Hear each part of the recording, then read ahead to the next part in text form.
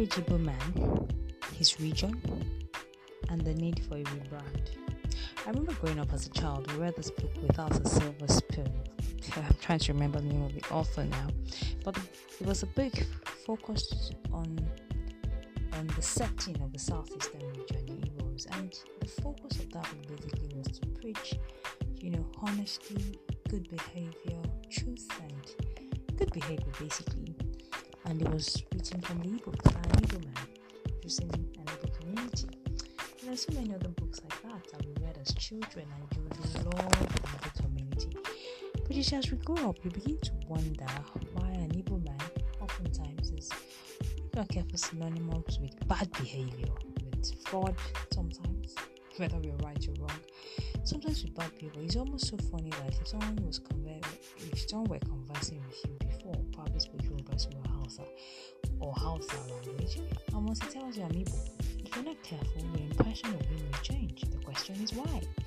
Now, doesn't mean that every Igbo person out there is bad, but does it mean that there's an average impression about the Igbo person that is false? Absolutely.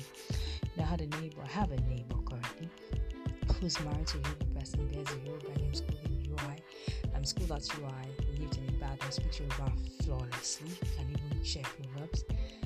But she's Igbo, and so there was a day there was a fight, and then we had a long conversation, and they told me that I'm Igbo, and I was like, oh really? And John had to say to me that lady you're friends with, she's an Igbo, but I hope you know I'm sorry for you. And the question is, why am I sorry for? Of course, she did change later. Did this change because she was Igbo? Maybe no, but did I begin to see the Igbo in her? Absolutely. There is a pattern of behavior of an Igbo person. Absolutely. And there is a pattern of behavior of an Hausa person as well, and I'm going to discuss that later. But the question is, the average Igbo person won? Meet an Igbo person who just came from Abakaliki or from Inewi, who's never lived in the Southwest before. Put him in a team. Put him where he has to be a team leader to do a project and there's money. And you look at his behavior, especially if it's in Lagos, you may see like some level of aggression. Now, whether you agree with me or not, I'd like you to observe that. And I visited a school that's Catholic, somewhere in the area of Lagos. I know that Catholics are predominantly Igbos. I mean, there are a lot of Southeastern and this is a school of over 60 years. It's a special school. And I must tell you that I visited the school 4 times across 4 years, and the behavior was the same. There was cruelty from the reception. Eventually, the only nice person to me, I think my first visit was a Yoruba man. By the time I started speaking to my neighbor, Southwestern, by the time the receptionist started talking, much later, I found out that she was an Igbo woman, even the principal of the school. And I concluded that this cannot be Catholic behavior. This is a pattern of behavior of the region you're from. I didn't leave that school without expressing my complete dissatisfaction, especially because it was a pattern of behavior 4 times in a row across 4 years. And I felt, this is how you are. Now, the school does interview before they accept you, and I went on the interview day, and I saw every mom there, almost mom. And I asked why they were mom, and by the time the moms shared their experiences before they got the form and got an interview, everybody had a horrid experience.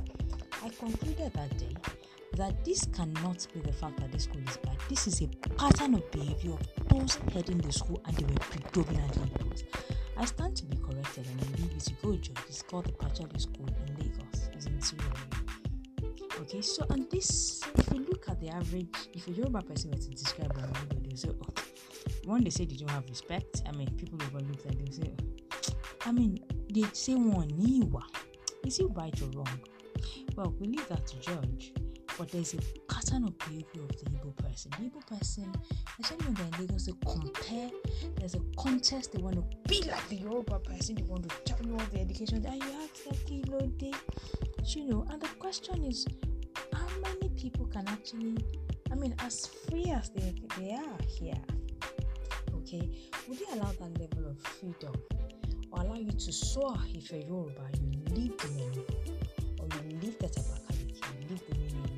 Remember many years ago, our parents used to go, for parents who were traders, they go to Aba. How many Yoruba parents got a shopping at Aba and stayed back? They bought their goods and came back home. It has to do with the environment. I think there's a need for the Igbo region and the person to revamp their nature, and the world will be nicer to them. Thank you for listening.